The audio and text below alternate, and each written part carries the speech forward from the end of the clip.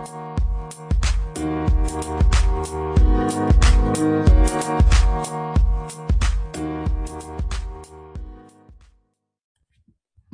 had the pleasure of welcoming Jenny Andersson from We Activate the Future onto the Value Through Vulnerability podcast today. Jenny's a real inspiration to me, someone that's also been recommended by a few people in my network, including Perry. And she's someone that is so driven, so purposeful, and so clear on who she is and what she believes in. It's really, really powerful for me to experience that firsthand with somebody. And also, even more so, the fact that she was pretty clear, unbeknown to her at the time, from a very young age, growing up in multicultural Brixton in the 60s, that the natural environment and how people connect to one another were going to be passions that she took on right throughout her career and into her life. So please delve in. I really hope that you enjoy this podcast. I certainly did, got an awful lot of learning out of it personally. And please bear with us. There's a couple of pauses at certain points during the podcast, just where there's a slight connection issue. But please bear with it. It's a really interesting podcast and something I'm very, very sure you'll take something away from. Thanks very much.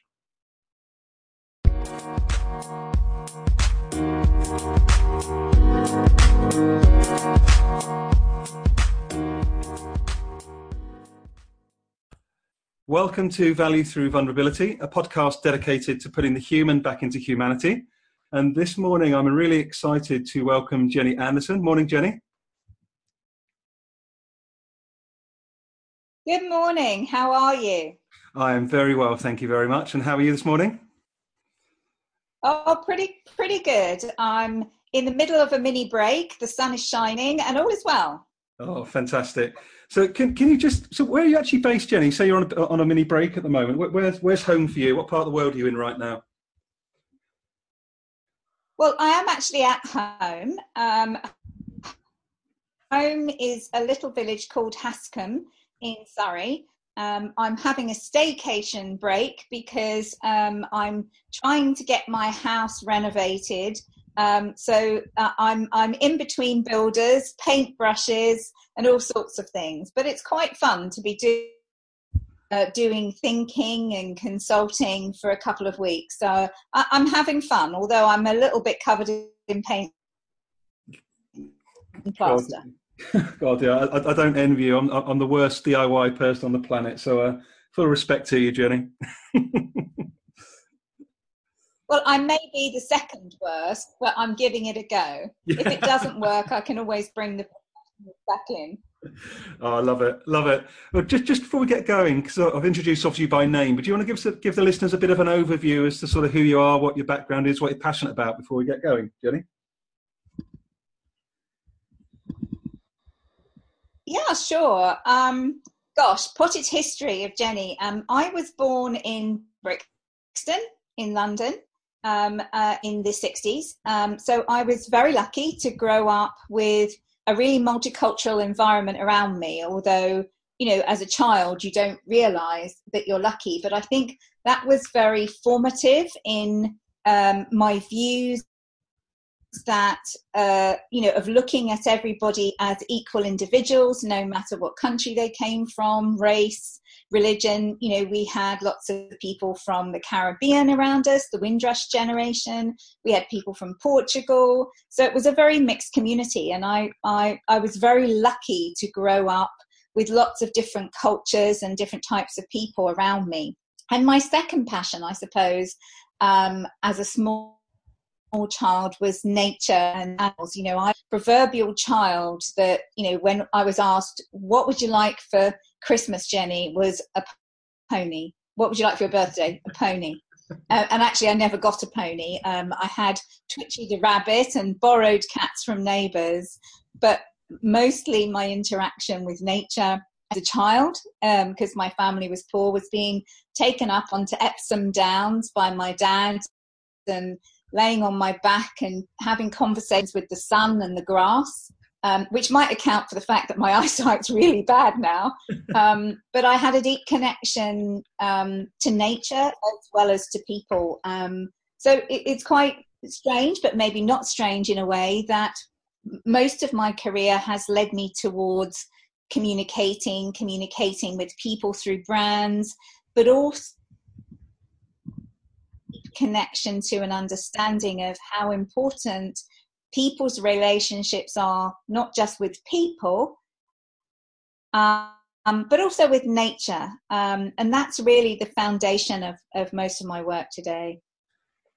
Oh, wow. I just find it really fascinating, Jenny, how so succinctly you've sort of looked back at your childhood and just seen how much that defined you from a really young age to some extent, and the work you do today. That's amazing. Yeah, I think when we're children, we just absorb things and understand things in a way that we lose as adults when we start post-rationalizing things. But I really am very grateful for the fact that I was born into what was a very poor family. We didn't have much, and into an international community, because it just imbued in me a very simple philosophy that what you look for is good people, the good in people, and so I never had to overcome any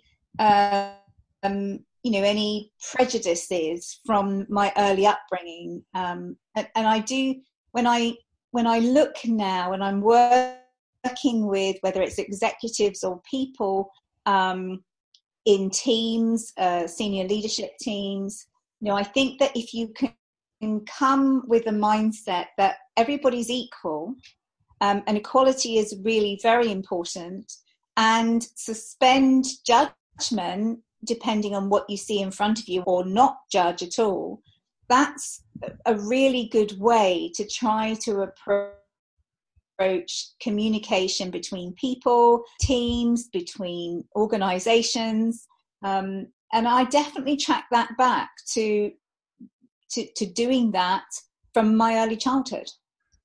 Wow, that's really amazing. What I'm sensing from what you've described there as well, Jenny, is around this almost innate inclusion that you were brought up with. We talk about inclusion as a topic that we have to educate people on, diversity.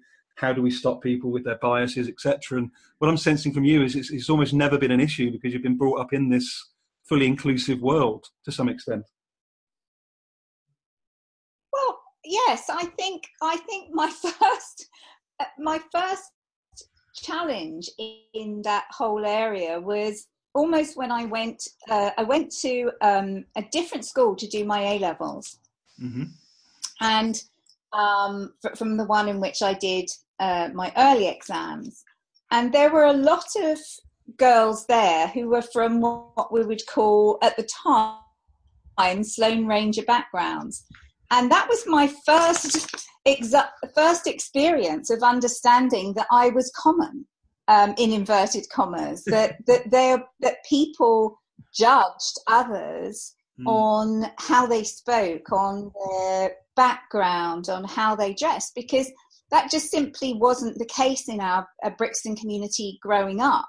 I think everybody was on a level playing field, because there were, nobody was particularly wealthy. Everybody was working in a mixed community, trying to pull together a very old-fashioned sense of community. So I was probably 18, 19 when I first experienced any form of discrimination, and it was quite a shock. It came as quite a surprise to me, and then I had a sudden, rapid period of growing up.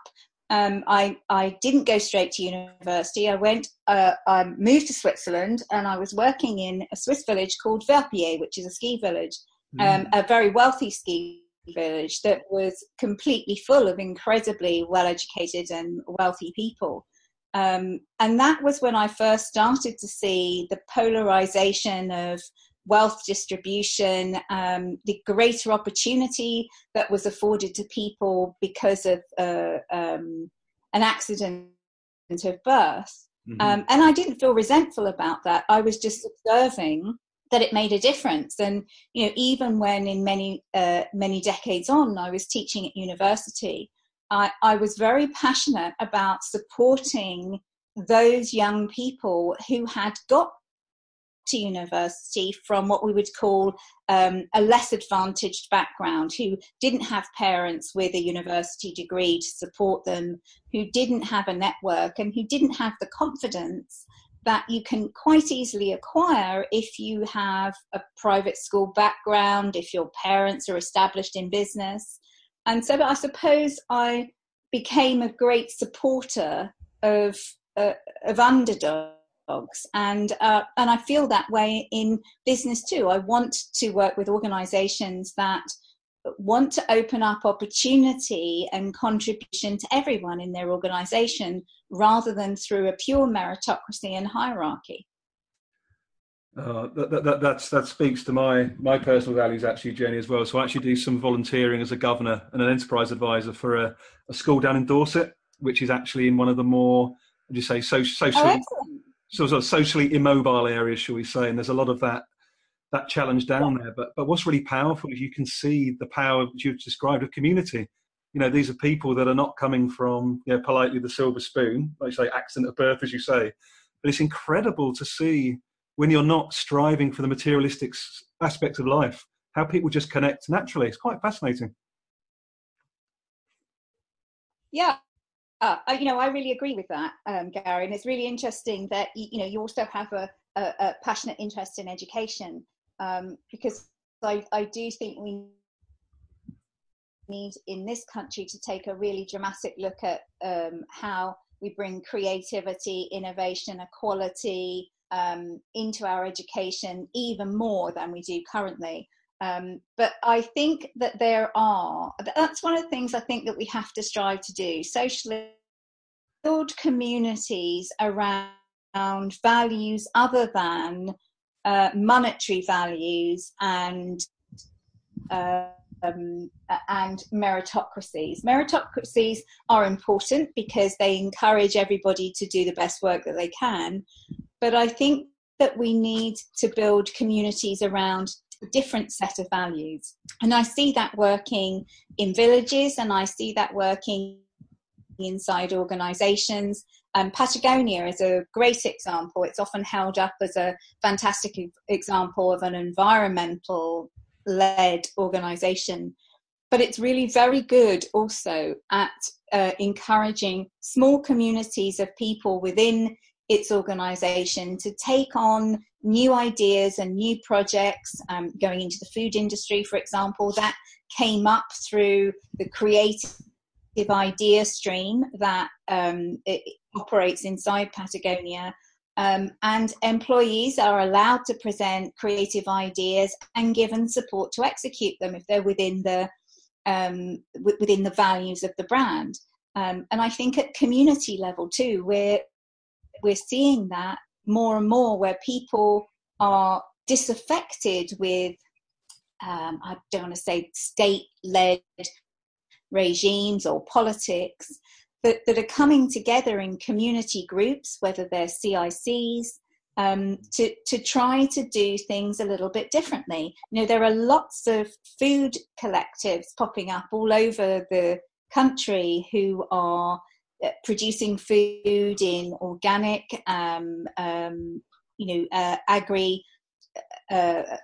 better agricultural system than the industrial one that we use, and banding together to try to supply small stores and farmers markets and use unused buildings, distribute food in a much more collaborative and collective way. So, I see these kind of things popping up all over the country in different industries. And, I think ultimately that is what will change the business and social landscape, rather than perhaps some of my day job, which is often trying to change the cultures of large established organisations. And I'm going off on many tangents here, so you have to interrupt me if I'm rambling on. You're not rambling at all. And to be honest, there's so many sort of questions I've got actually as well, because there's this community set of values piece. I think that if we can just hold the space for a second, Jenny, around just you and what you do as a business before we go into a bit more detail, because I do want to come back to your recent TED talk to chat about a couple of things. What I'm sensing there around this community set of values almost leans into a little bit of this self-management. I want to come back to that if we can. So in terms of who you are, so what is your business name and how can people reach out to you at this juncture before we carry on? Okay, so my business is called We Activate the Future, and what We Activate the Future does is work with organisations, whether they're startups, charities, or multinational organisations, to do a number of things. Primarily, we work with them to help them establish social and environmental purpose throughout the business. And to do that, we often, not always, we often use the framework of the UN Sustainable Development Goals as a template to analyse what the business is doing right now, what its opportunities are to improve its social and environmental impact. Sometimes we use other templates, but I believe very strongly in the UN SDG, or the global goals as they're known. The second thing that we do, often that falls out of establishing environmental and social purpose, is very much around the culture of the organization, because when you start to change a business from perhaps a non-purpose-led organization to becoming purpose-led, a lot of change happens. So you have to do what is known technically as cultural change management, but I like to think is just supporting people do the best job they can in a new environment. So we'll do a lot of work with senior leadership teams, with all employees, to help them understand how the new way of operating as a social and environmental, the purpose-led organization is going to have an impact on the way in which they work, the way in which they behave. And what we try to help do is root out any non-growth mindsets to help people really take advantage of the positive change that's coming throughout the company. And the third thing that we do, again, which tends to fall out of the first two, is that's very hard to do in a traditional, strong, hierarchical command control model. So we do help organizations experiment with different business models, the most popular of which is self-management. So we help organizations design a container, if you like, an experimental container to allow them to try out, test out, incrementally implement self-managed business systems. And if we took a retail organization, for example, like a fashion brand, that can be quite easy to do with a single store, to run an experiment about how much more entrepreneurial, how much more creative, how much more autonomy you can allow a single retail unit to take, and refine, improve, work on that, and gradually stretch that out throughout the organization. And that's one of the things I find, the reason people don't often tend to go for it is it feels such a major transformation to try to achieve, but people actually really struggle with knowing where to start. And so we do a lot of work to help smaller organizations design those experimental containers and hold a space for them whilst they explore what it is going to really mean in a wider organization. So those three things, that's what We Activate the Future does. I'd say 75% of our work is on the first, social and environmental purpose, and the rest of the work spread out between the two supporting pillars, if you like, of our work.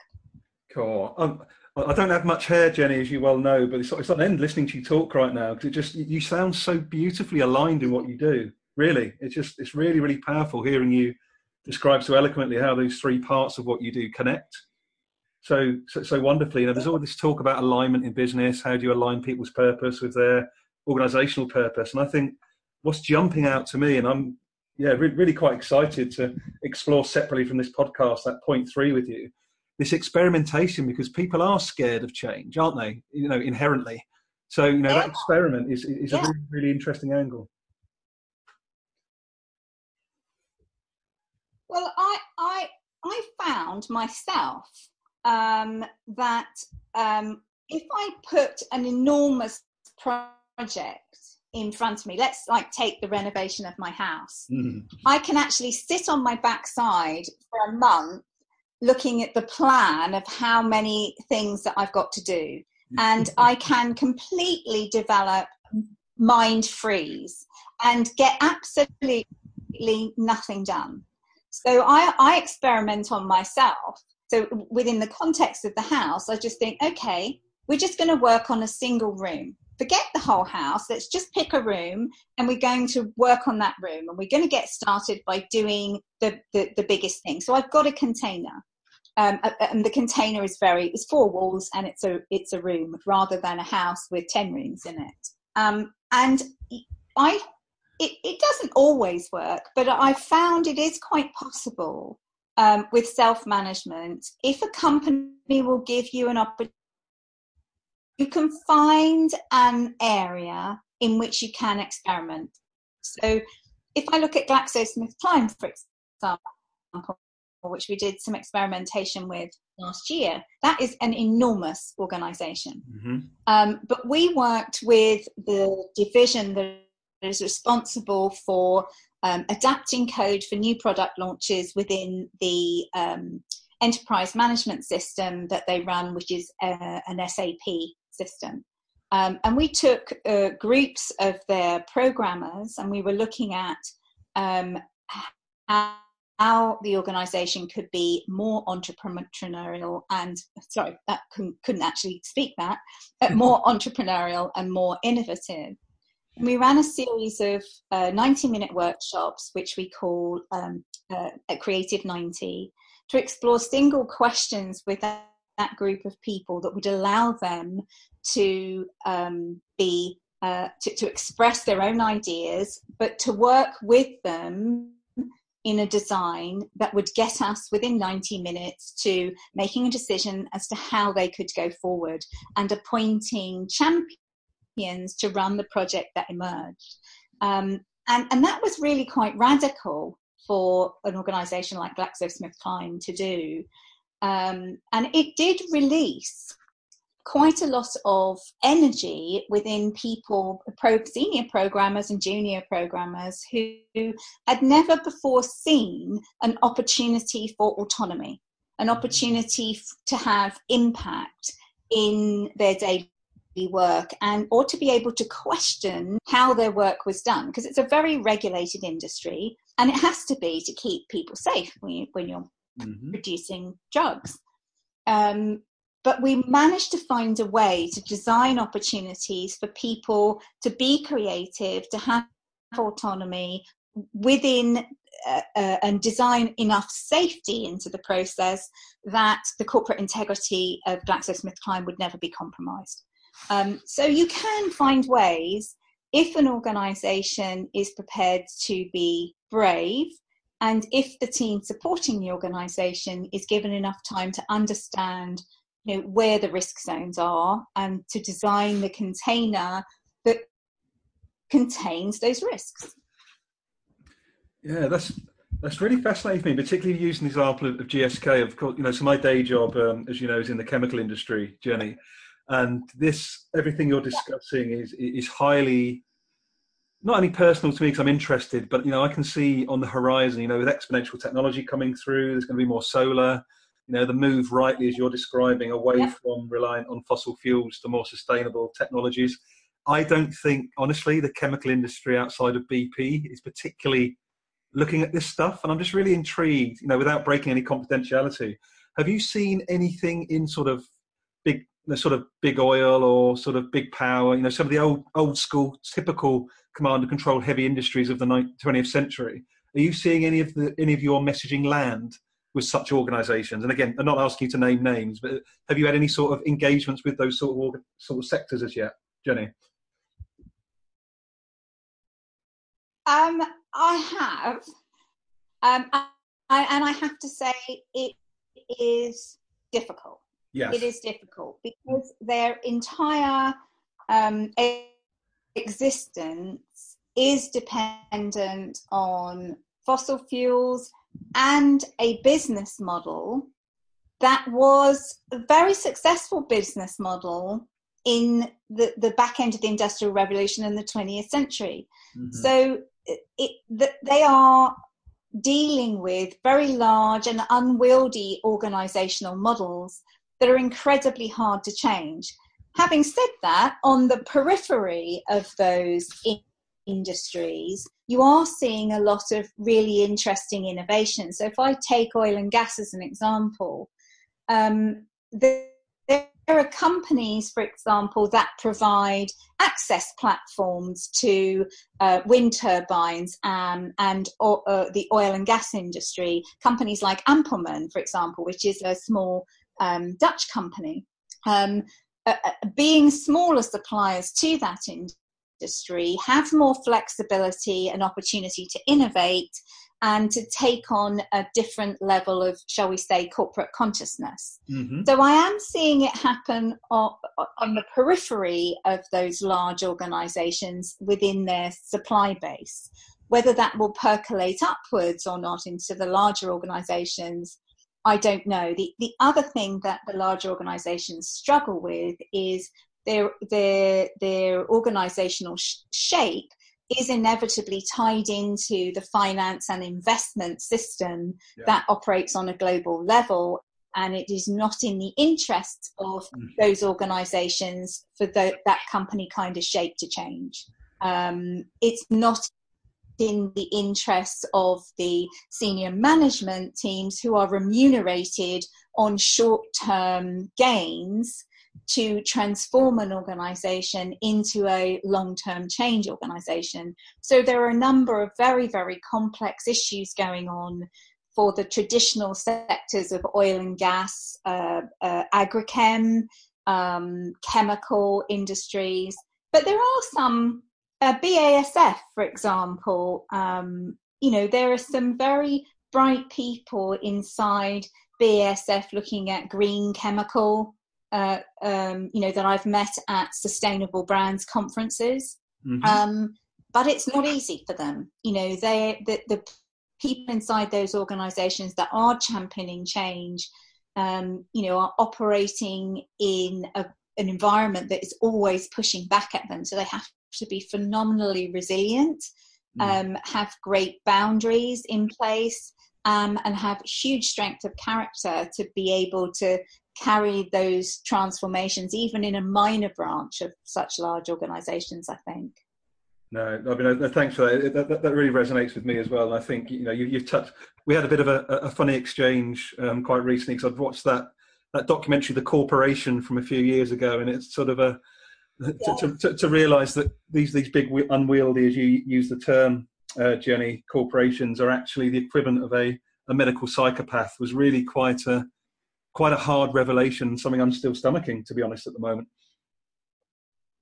Yeah, and I think there were many years, for many years, as I started out in business, I had a creative agency before I had Reactivate the Future. Okay. And I swore there are certain companies I would never work for, and oil and gas were amongst them, chemical companies were amongst them, and I've now found myself working for all of them in different ways, and that is a transformation that's happened inside me, that coming back to where we started, my very early experiences in Brixton, is the realization that all of those companies are made up of people, and there are good people within those companies. They just happen to have carved out a career in oil and gas or chemicals or drugs or agricultural ag chem. That's just how their life has transpired. And I believe all human beings can be touched by the plight of others and by the plight of the environment and the lovely blue dot planet that we live on. You just have to get a chance to put it in front of them. And once that spark of awareness has arrived in, even half a decent human being's brain, it's very hard to suppress it again. Now, the world that we live in keeps it suppressed very successfully. The Romans had an amazing strategy called bread and games to distract the mob. And it happens exactly the same way for us in the form of cheap food and Love Island and X Factor instead. So there are plenty of distractions to stop people from experiencing that moment of awareness. But as with you, once it has happened, it's hard to take it back. It's hard to put Pandora back in the box. So I am much less snotty, shall we say, about working with Dancing with the Devil these days, because I feel I will never change a large organisation as one person, but I might change a few hearts and minds if I'm exposed to them for a short period of time. That will go on to create their own small change.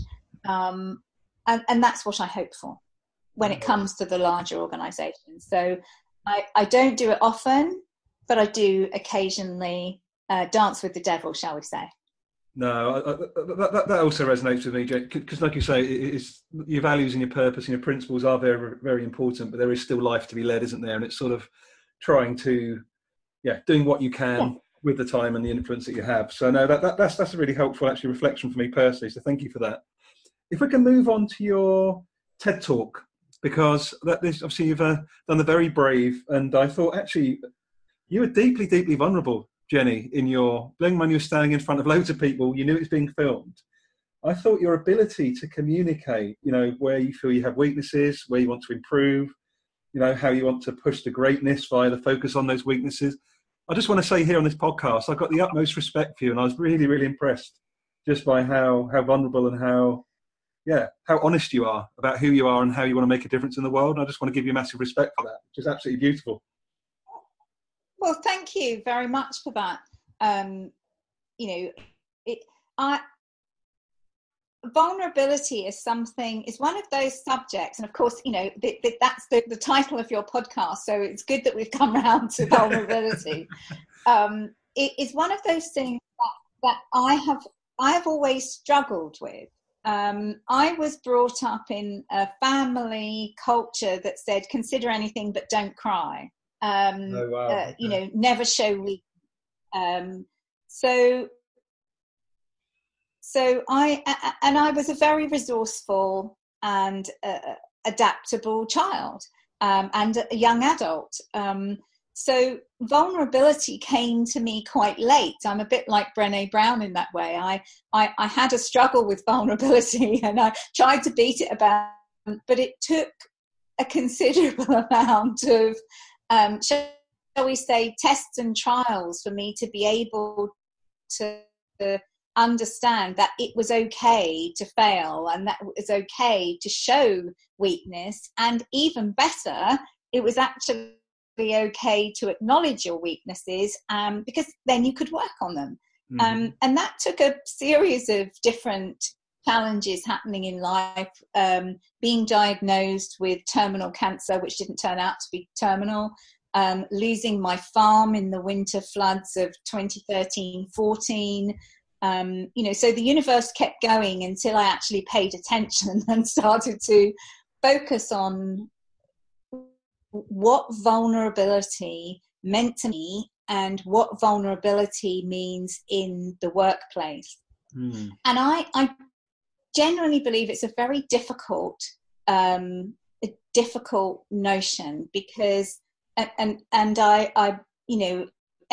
everything I've learned from Brené Brown, going on courses with her, and I would highly recommend that to anybody, whether they run their own business or they're inside an organization. If you get a chance to do a couple of days work with Brené Brown, grab it with both hands, as I did. But I think the key thing about vulnerability in any part of your life is knowing with whom and how much you can exhibit vulnerability.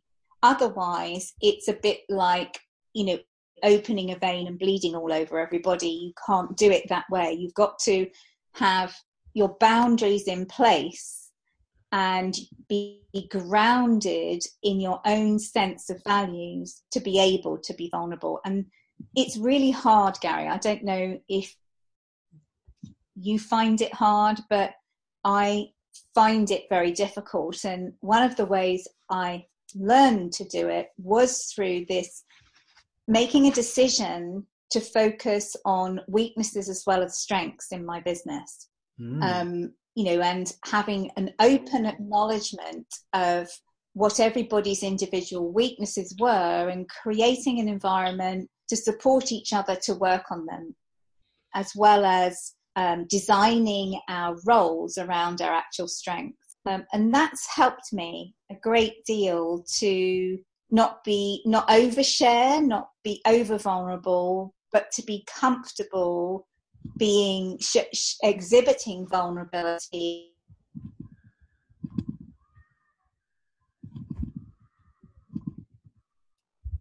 Yeah. Oh, have I still got you, Jenny? Yes, I'm still sorry. here. I can. Sorry, lost you on the last little bit. Sorry.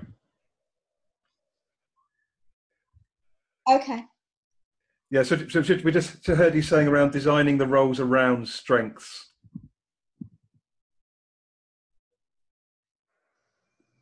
Yeah, and that's it. We design what people want to do, what they're good at, what their deep passions are. If you can design their role around their strengths at the same time as ensuring that they acknowledge their weaknesses and that we create opportunities for them to work on their weaknesses. Let's take public speaking. Most people in the world are terrified of public speaking. And there are a number of people who work with me that are also terrified of public speaking. So in our pairs, we make sure somebody who is really scared of public speaking has at least one opportunity a week to speak in public. Now, when that's first put in place, you can literally see them turn white as a sheet. But habit is an amazing thing. If you can actually do something you're scared of frequently enough, inevitably the fear goes away. And our minds are designed so that something that we are fearful of, or that makes us feel vulnerable, or that makes us feel exposed, the longer we wait to do it, the bigger and bigger and greater and worse it gets in our mind. Mm-hmm. So the objective of the exercise is find your weaknesses really quickly and then practice them regularly. And then it becomes a habit, and habit takes the fear away. And that doesn't mean everybody's going to be the greatest public speaker in the world. The objective is just to take away the fear, to make sure that as a person in business or in life, you can perform to the optimum that you can as a human being without fear. Oh, you're touching so many things for me. And I think, the first thing is around this strengths base. I have a number of debates, some good healthy debates around strengths-based sort of leadership, and how I feel at times it does forget the weaknesses. But I've had some good education from someone like Rob Baker quite recently, who's sort of very in line with your view, actually, Jenny, around this, being aware of your weaknesses and working on them, but still reinforcing your strengths is actually the combination, not this blasé, bring someone in to look after your weaknesses and you just worry about your strengths. I think there is a sort of nuance there for me. What about you? Yeah, there are these two schools of thoughts, and I try very hard not to be a binary person, because I have been very binary in my life, and there's no right or wrong way. I don't think an organization or a person should focus entirely on their strengths or entirely on their weaknesses. I think there is, as you say, there's a balance. But what I find is naturally we will work on our strengths, because we all like to feel good about ourselves, and we all like to improve something that we know we're good at. And most of us, 9 out of 10 of us, will avoid working on our weaknesses like the plague, because it's painful and we don't want to do it. So the way in which you can work on your weaknesses is by buddying up with someone else. Is a support system in place, whether it's coaching or a buddy system or talking partners. And in that way, people are more likely to spend time working on their weaknesses as well as their strengths. That's what works for me. No, that's lovely. And just to come back, I don't want to avoid the question you asked me a couple of minutes ago around how do I find being vulnerable. Now, for me, the reason I started this podcast in the first place was so I've dealt a lot with my fears head on around sort of low self-worth, low self-esteem, these sort of things from many years ago. But I'm finding it super empowering to have a network, as you're describing, Jenny, of almost peer-to-peer mentors. So I've got sort of 7 or 8 people in my world. None of them I work with. All of them I've met via Twitter and LinkedIn over the last sort of 2 years. And it's to summarize, it's an incredibly giving world that we live in. And I think I've not realized that till the last 2 or 3 years, that actually we are all connected. We actually do want to actually help each other. But we've been brought up on this system of isolation versus connection. And coming back to where you started around your community and, how you sort of do the work that you do, I find it very easy to be vulnerable now, but only because I've developed that muscle, to be honest, the last few years. Yes. Yeah. It's like forming a new habit. It does take practice. And there was a really interesting event I went to recently, organised by a lovely man called Charlie O'Malley. Don't know if you know him at all. Yet another contact through Sustainable Brands conferences. And he organised an event, and we're doing, a colleague and I are doing another one at Meaning Conference in November, right, called Connected Conversations, which ironically is the name of my own podcast. But it was a Connected Conversations dinner. And it was a group of 26 people who agreed in pairs with a total stranger that we would have a 3-course dinner during which we would choose to discuss 3 different questions with each course. And we had a little menu of 3 different questions for each course to choose from. And they were all really quite deep, personal, probing questions. And we started the dinner by holding eye contact, and then milling around, very much an art of hosting practice, to try and find intuitively the right person that we would partner with for the dinner. And then we did the dinner, and we talked about,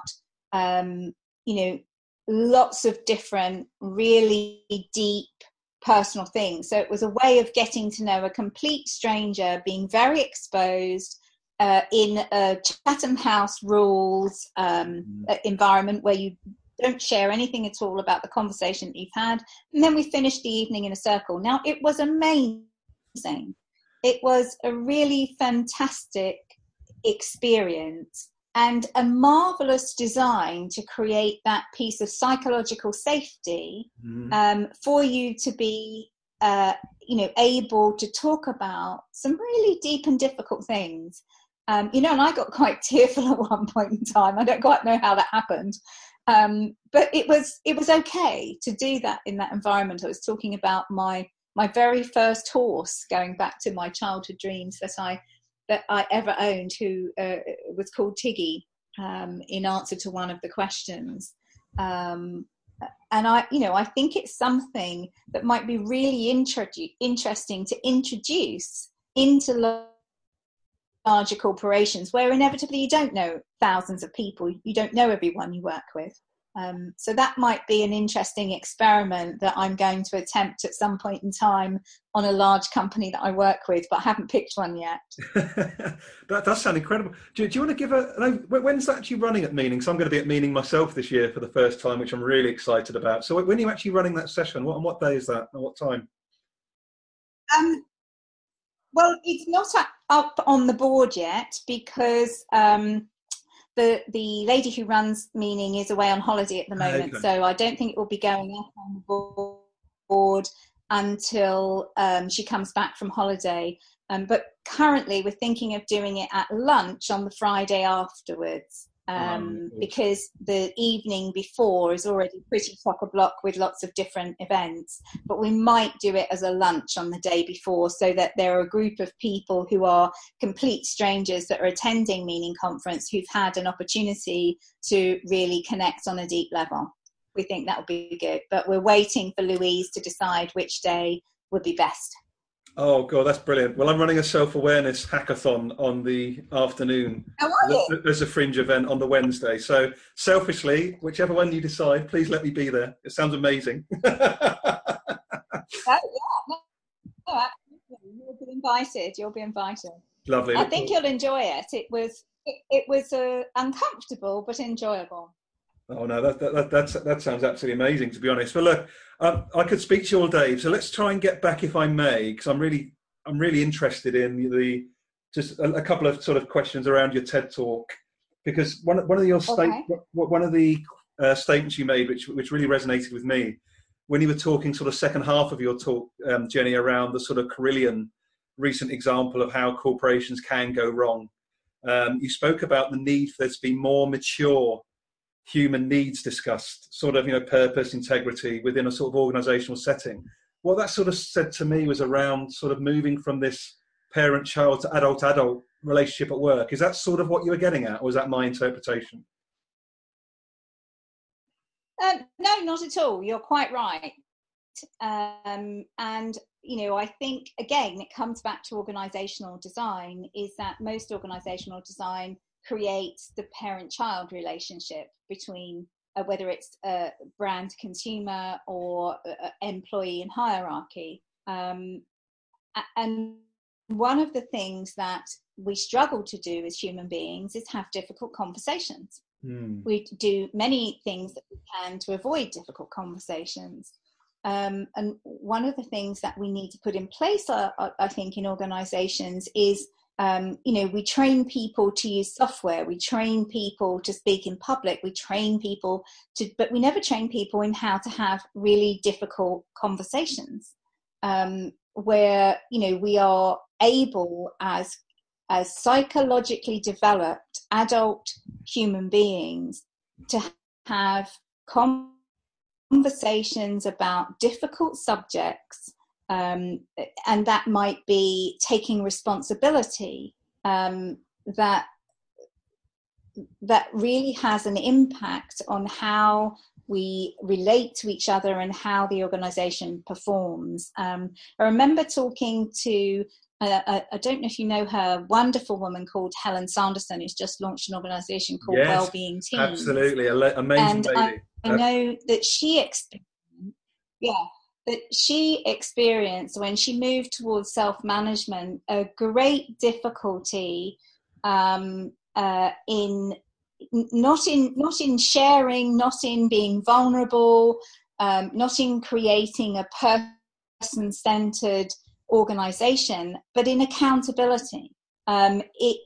Because when we move to a much more humanized organization, a much more culturally sensitive organization, one of the things that we feel very uncomfortable with and step away from is accountability. Whereas in a hierarchical organization, your accountability comes at you like a train through your KPIs, which isn't particularly successful either.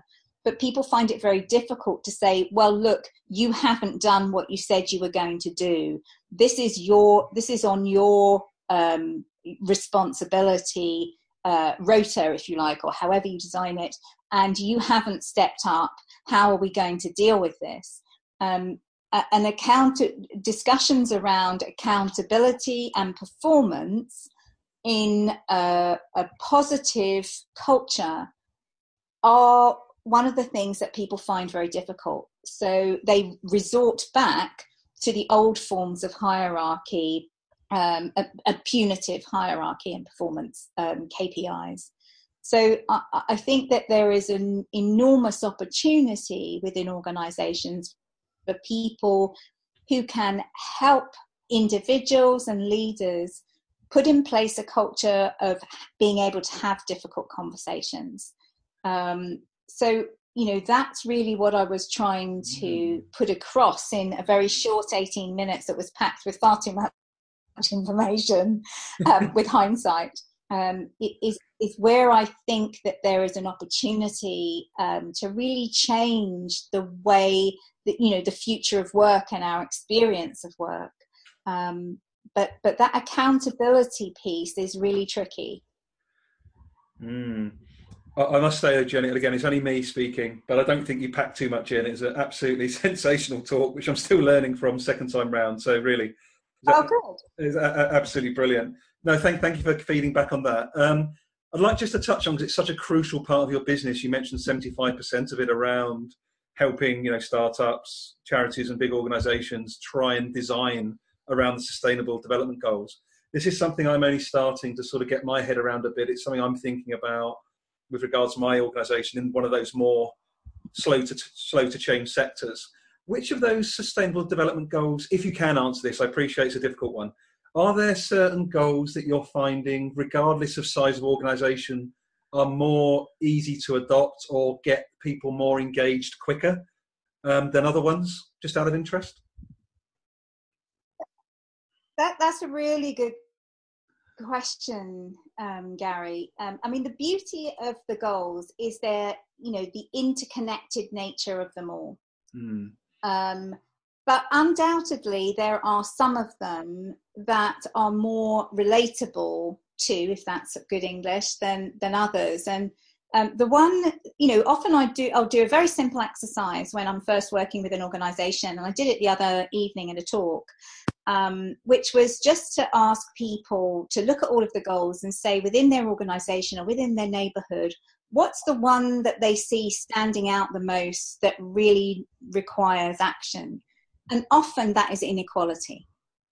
Often that is the one that people will go to, that if we could solve the issue of inequality, we would take gigantic steps forward across the board on many of the other different goals. No hunger, no poverty, decent work, sustainable cities, life on land, life underwater. Quality is one of the underpinning factors on the negative side of of many of the other goals. So that's one that comes up a great deal, that people universally see as a massive challenge. And that can, in a company form, that can show up in pay gaps between genders, pay gaps between senior leadership teams and people working on the ground.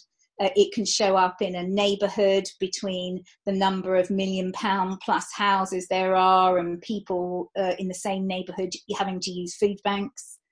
So I think inequality is one. When you ask people, if you could spend the rest of your life working on one thing, one goal, what would it be? You see a much wider spread of goals that people are motivated by. A lot of people in a room will go to climate change, and that's more about its prevalence as a subject for discussion. A lot of people will go to responsible consumption, and that is again often because they associate consumption with plastic, and plastic is a massive issue in media and consciousness at the moment. So it will also, the choice of goals will also be impacted by what's a national and global debate. But I do think, for example, we take the future of food as an issue that works across so many different goals. No poverty, no hunger, life on land, life underwater. These are all interconnected when we look at how we're going to design the future of food systems on the planet. It connects to biodiversity loss, deforestation, economic opportunity for people in developing countries is often only around agriculture. But if I had to pick one goal, I'd say inequality. Oh wow, and of course you said some really great examples you give of how that's showing up, and thanks for sharing that, because it's something I'm actually going to ponder on this afternoon as I'm reflecting our chat. Actually, is that sort of locale? What ones are showing up? It's a really helpful exercise. So thank you for sharing that. The global goals are a powerful framework for creativity, I think. Okay. Let's have a look at that. So I think just to wrap up then, Jenny, I'm just really interested to sort of, you talked about this interconnectivity, and I think for me that's something that really speaks true from our discussion, and I'd hope that people that have listened to us today is that of course we've got individual lives to lead. We have to put roofs over our head, but how can we try and do more for others whilst doing what we do day by day? And I think that really it's really screaming out from our chat today is how can we get people to think a little bit broader than just what they do when they go home, they shut the door at 6 p.m. in the evening.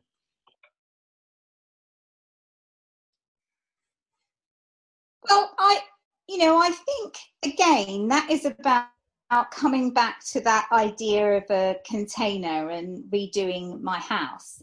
Is if I think about the whole house, I'll sit and do nothing. So we can be really frozen by all of the negativity that we see in the media, and we can think that the planet is going to hell in a haycart, and it may well be. But if we think about it in those enormous scale and in those enormous terms, it's very hard to take action as an individual. It's very easy to become disheartened and think that there's absolutely nothing you can do. So I think the first port of call is always to say, what do I care about? What do I absolutely care about the most? And it can be anything. For me, often it really comes down to nature. And then, what can I do in my locality? How does what I care about the most play out in my locality? And that can be in my geographic location, my neighborhood, or I can see my locality as my place of work. And just pick one thing that you could do. And it can be quite simple. And from a very simple thing, like our Connected Conversations dinner, which there are now 10 happening in different places around the planet. And that's a small thing, 10 dinners, one in Istanbul, one in Boston, one in Meaning, one's happened in London, one's going ahead in Amsterdam. It's like little ripples that spread out. So I think about what you care about. Think about how you see that showing up in your locality and choose to take a simple action. And from that one thing, other things may grow. You don't know what they'll be. You don't have to be able to see a grand plan to save the planet, but you will be contributing and you will be making a difference. And if you think about 7 billion people on the planet, if only 1 billion people did that, that's 1/7 of the population of the world taking action and doing something to make the world a better place. I'm a big believer in grassroots activation. I really am. No, wonderful. I think just an absolutely beautiful way to finish our chat today, Jenny. So can you please let listeners know how they can reach out to you, website, Twitter feed, etc.? Because I'm sure people are going to want to be in touch with you. Yeah, absolutely. So www.weactivatethefuture.com. I've got a personal website, jenanderson.com, and it's a double S on jenanderson.com.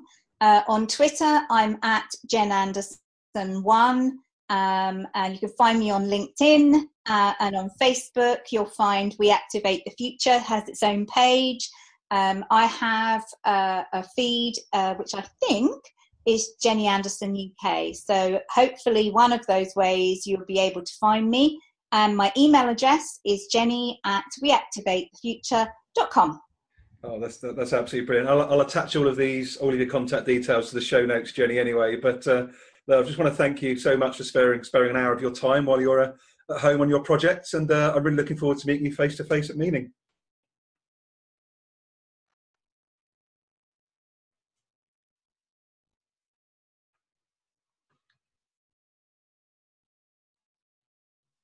Well, I'm going to thank you, Gary, because I think I've lost you completely because I can't hear you anymore. I got you back there. We had a little bit of a clip at the end, but no, it's all good.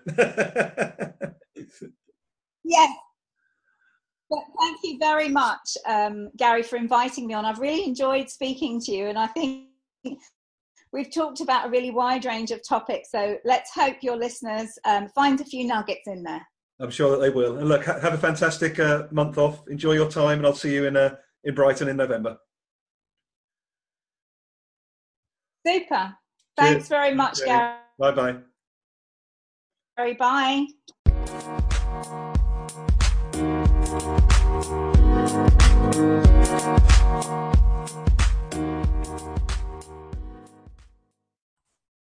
Hi there, just Gary Turner, your host, just wrapping up this absolutely awesome podcast with Jenny Andersson. I have so many takeaways. I'm always into double digit, but I'm just going to try and keep it to a few key ones. First of all, what I found really powerful was the statement that Jenny made around that all humans can be touched by the plight of others and the environment. You just need a chance to get it in front of them. This is so relevant for me right now. I literally published a blog in the last 48 hours called Acceptance. And I think so many people would accept their ability and their connectivity and their interconnectedness to support other people if they were just exposed to it more often. And I think this is a really powerful reflection for me. And I thank Jenny for that. And of course, some ways you can do that, like I described, could be through volunteering. It could be from getting your neighbours groceries for them to something more grand. But at the end of the day, we are all connected. We are all interconnected as per the Sustainable Development Goals. So I think that's a really powerful message for me. I think also a powerful reflection was Jenny sharing very openly her messaging around cancer and the losing her farm in the floods of 13-14, which must have been absolutely horrific experiences on both counts. Yet the way she was able to talk about being so empowered by Brené Brown and her work around vulnerability, how to actually make sure you've got boundaries in place, how to design around strengths while still acknowledging and improving your weaknesses. Jenny is what people I feel would call resilient, but I think more than that, I think she's true to herself. She's clearly someone that knows who she is, cares for herself, and is trying to make an impact on the world in a major way. And I've got huge respect for her for that. I really enjoyed as well this focus around the pair working or talking partners. Is one of the phrases that Jenny used, and this reminds me of some of the work by Menlo and their pair system, which I know that Perry references in his book Transformational HR. It's also something I experienced firsthand when I went to visit Next Jump in London, where they talk about the developmental gym, which is a space to practice what they call their backhand, so the areas where they're not as strong, or you could see it as a weakness. So there's a lot in this around, do you have people in your network, like I'm grateful to have, maybe not within your immediate reporting line, but people you can bounce ideas off, people that you can test pitches with, people that you can test messages with, just so you can just make sure that you're being authentic, you're saying what you want to say, but you're not taking people down by accident with your messaging, for example. So I think that's really important to try and have as many people that you trust that are in your corner and you be in theirs, such that you can try and live the best possible life and help each other, lift each other up as much as we can. I just think that's really powerful. I enjoyed as well hearing about the Series 90 meetings at GSK that Jenny facilitated. By the end of 90 minutes, an affirmative action was agreed and a stakeholder agreed to lead it. Sounds similar to sort of hackathon approaches, and I just think it's a really powerful example of how you can actually improve innovation, improve creativity, even within a heavily regulated industry, such as the pharmaceutical industry. I thought that was really quite inspiring for me. And I think the final point for me to keep my reflections to a minimum would be around Jenny's belief that the number one sustainable development goal or global goal that comes up more and more as the most pivotal is equality or inequality. With the interconnectedness of these global goals, to get the equality piece right could have such a huge impact, and we can all reflect and imagine that on a number of the other areas within the system. So all I would actually ask, and this is going to sound what some people would call soft, but let's just be kind to each other. Let's truly look out for each other. Let's remember that we are all human, we are all connected. And I'm saying that more and more because I know that is the case. I've experienced that myself within the last month as I've become clear about my quality of mind. So I hope you've enjoyed this podcast. They're my key reflections. Please do feedback to Jenny and I, and look forward to hopefully seeing you on the next podcast.